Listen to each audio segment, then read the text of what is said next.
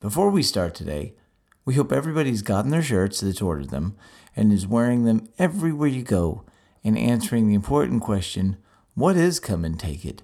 This podcast sounds fascinating. But if you missed out this time, keep your eyes open because we'll try to do additional limited edition promotions for all of you, the listeners. And if you want to support the show, you can always go right over to patreon.com/TexasPodcast.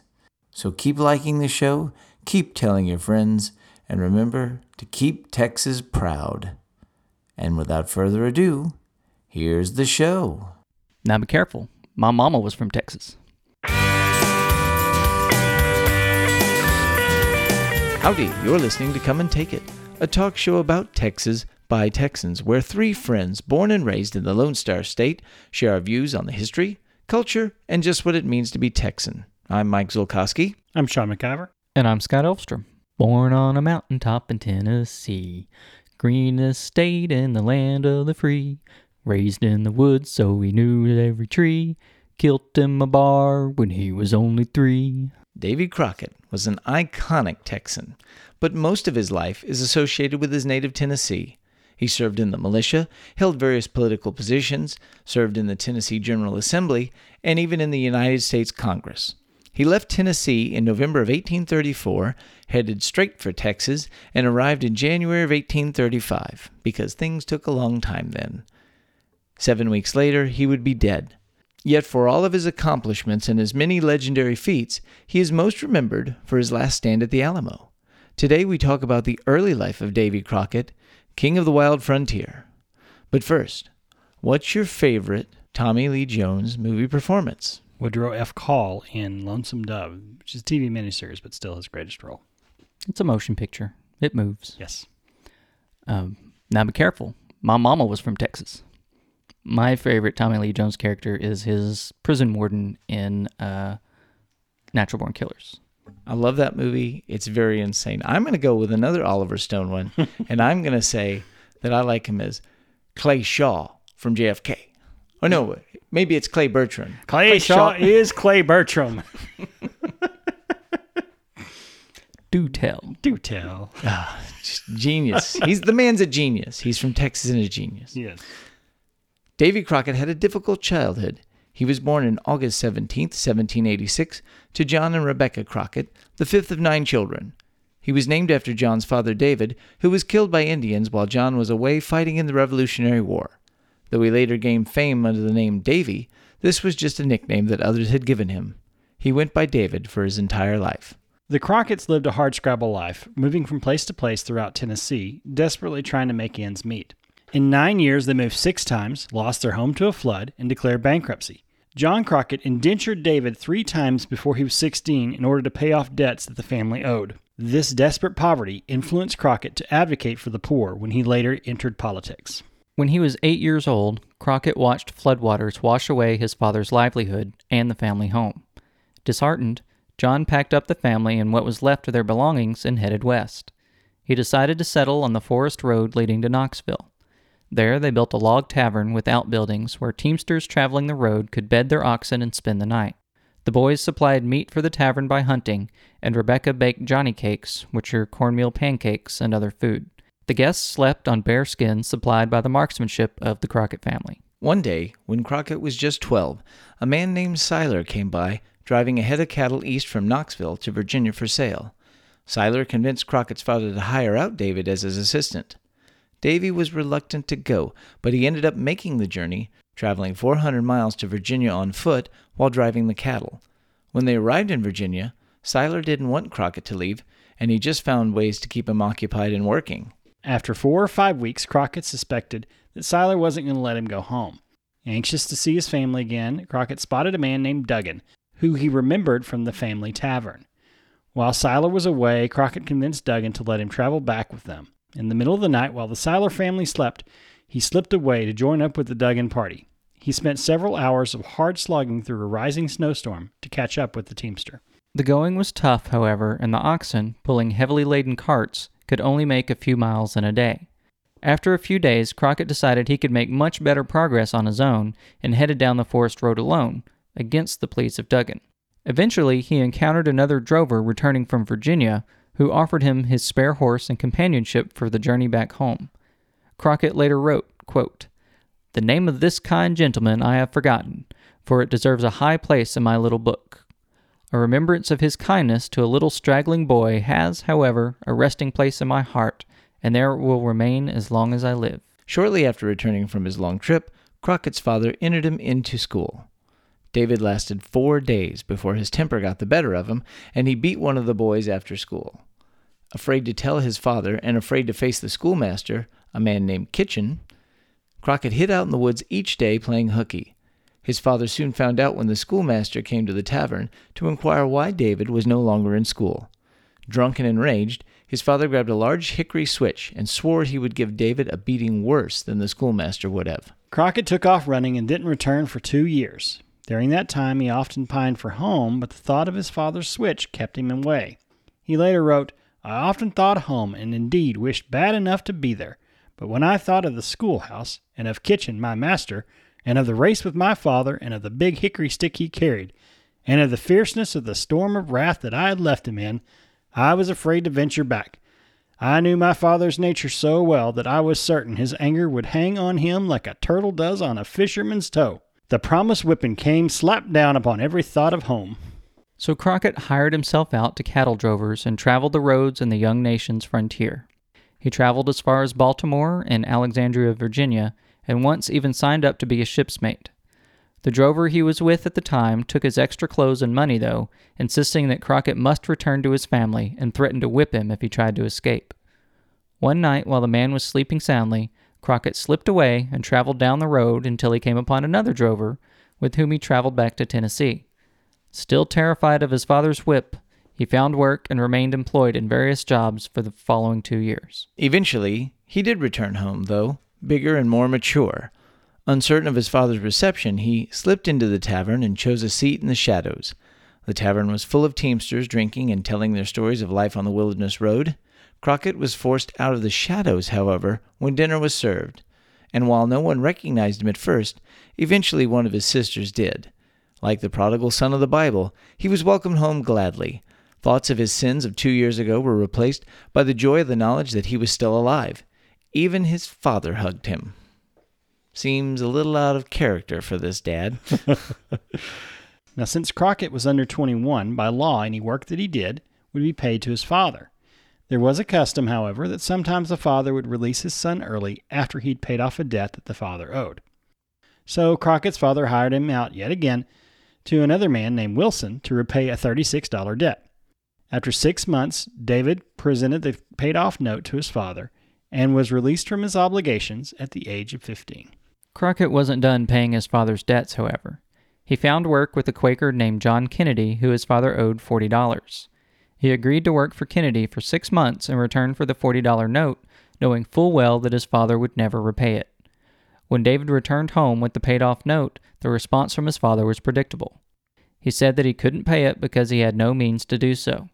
When David told him it was a gift to him and it was paid in full, Crockett later wrote, "He shed a heap of tears." Crockett was now a man, 15 years old, but very experienced in hunting and working and surviving off the land. He would make his own way in the world, leaving a legacy that made him one of the most famous Americans in history. He spent 2 years in search of a wife. First, he pursued the niece of local Quaker John Kennedy, who we just spoke about, of whom he said, quote, "I soon found myself head over heels in love with this girl, but she, not wanting to deceive Crockett, revealed that she was already engaged to her cousin. David was heartbroken, but like all young lovers, he soon recovered and set his eyes on another girl." A nearby settler had 3 daughters, and Crockett began to court one of them. He even set a wedding day, although he had to prod her to do it. Then, the day before the wedding, he traveled to the family's house, only to find out that his chosen bride planned to deceive him and marry another man. Crockett exclaimed, "This was as sudden to me as a clap of thunder on a bright, sunshiny day. It was the capstone of all the afflictions I had ever met with, and it seemed to me that it was more than any human creature could endure. It struck me perfectly speechless for some time, and made me feel so weak that I thought I should sink down." It took Crockett a while to recover from the deception. He began spending time alone in the forest, hunting game while trying to console himself. One day, a neighbor's daughter was teasing him over his romantic woes, but promised to show him the prettiest girl he would ever see at a harvest celebration.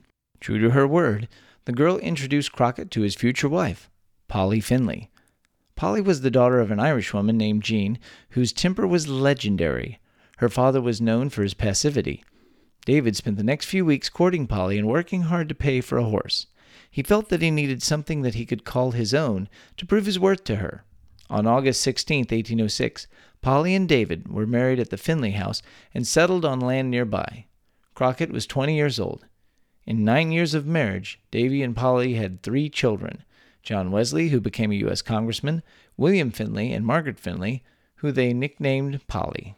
Crockett was an absentee father on more than one occasion, most famously during the War of 1812, when fighting broke out between the American settlers and the Creek Indians. On September 20th, 1813, Crockett left his family and enlisted as a scout for an initial term of 90 days with the Tennessee militia. He served under General Andrew Jackson during the war, taking an active part in the fighting which took place in Alabama. Crockett often hunted wild game for the soldiers and felt better suited to that role than the killing of Creek warriors and families. He served in the militia until December 24, 1813, after the Creek had been defeated. Later, in August 1814, Andrew Jackson wanted the British forces rousted from Florida and enlisted the Tennessee militia to do so. Crockett re-enlisted as 3rd Sergeant for a 6-month term, September 28, 1814. But his unit saw little of the main action and was focused mostly on foraging for food. Seems something he's well suited for.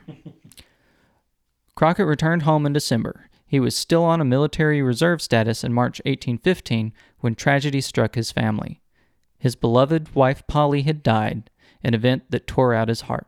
He would write of this, quote, "In this time I met with the hardest trial which ever falls to the lot of man, death, that cruel leveler of all distinctions, to whom the prayers and tears of husbands and even of helpless infancy are addressed in vain, enter my humble cottage, and tore from my children an affectionate good mother, and from me a tender and loving wife. It is a scene long gone by, and one which it would be supposed I had almost forgotten. Yet when I turn my memory back upon it, it seems but as the work of yesterday."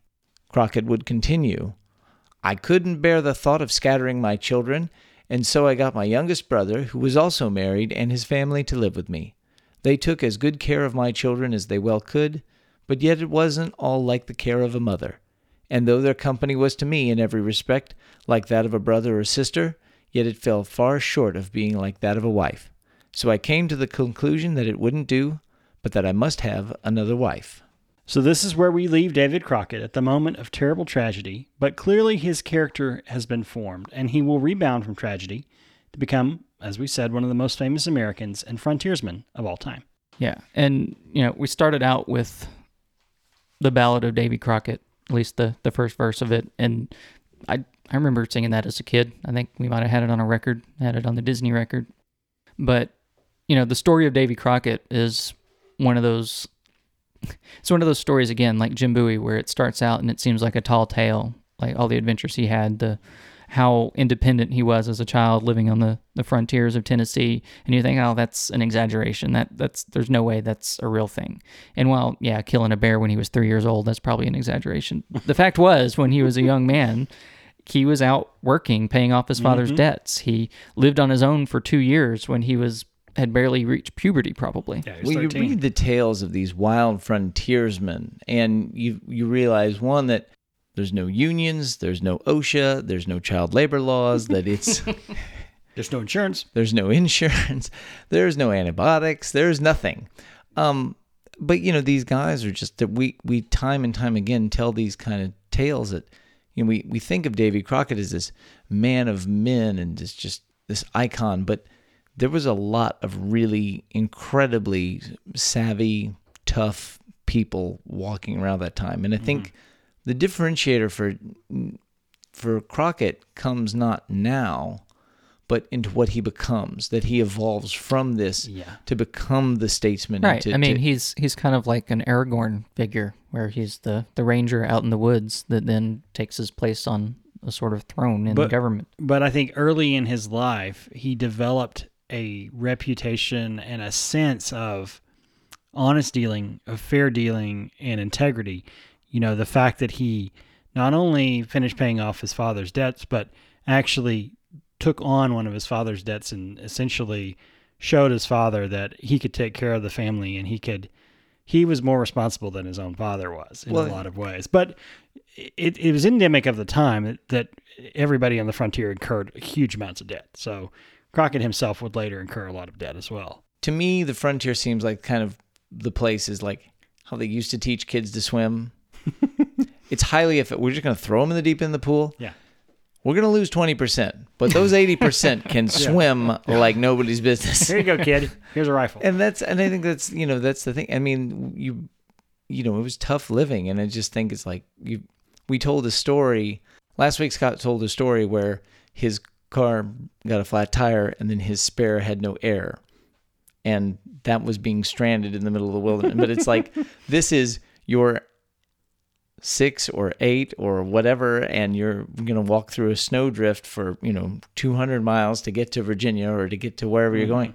It's just an incredible amount of hardship to imagine putting on not just any person, but even then a child. Yeah, and it seems like everyone on the frontier literally existed on the precipice of disaster. Like, a flood came and wiped away their home, and so they had to go start over completely. Mm-hmm.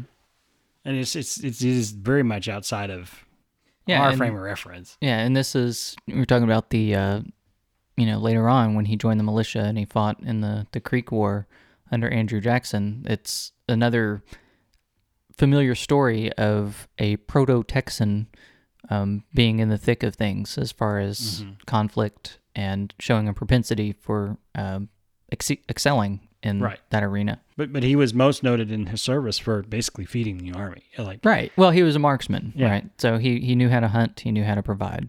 Well, I think it's just like everything else we see. This is the traits of the character of the man he will become are emerging all throughout the story. Yeah. Well, and he shows that innate independence of the Texan that we've talked about for many, many shows. Yeah, and 3 characters who are critically important to Texas history were in this army under Andrew Jackson, which is Houston, Crockett, and Jim Bowie.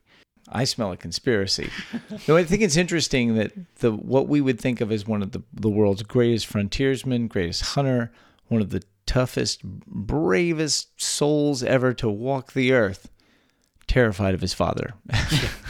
Yeah, well, terrified of going home. And in addition to that, the quote that we're reading there that you read when his wife died, and how, I know he wrote that later. He didn't write it at the time, but still the emotion that he conveys in those words, and how devastated he was. It's a very moving text. I think there's a thing to be said for, it's interesting to see these people who are I won't say uneducated, they're self-educated and a lot of, self-made men. Sam Houston was the same way, and yet they were great orators. They were great writers. They spoke from a place of passion, and it's interesting to really see that there's just this raw ability they were able to capture using words. So we've talked about Davy Crockett's early life when he was a child up to when he became a man at the age of 15. Next time we're going to get into a little more of his adulthood and his involvement in the Tennessee government. Yeah, his public life, the beginning of his public life. So this is really more of his private life up until the death of his wife. And so now he's about 29 years old. And now we're going to get into his public life. That wraps things up for today. You can find notes and links from today's show at brainstable.com. We'd love to hear from you, so like and share us on Facebook, follow the show on Twitter at Texas Podcast, or go to brainstable.com and leave some feedback. You can find our show and many other great history podcasts at historypodcasters.com. If you'd like to support the show, be sure to visit patreon.com/TexasPodcast.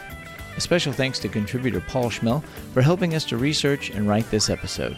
If you want to follow us individually, I'm on Twitter at Mr. Java.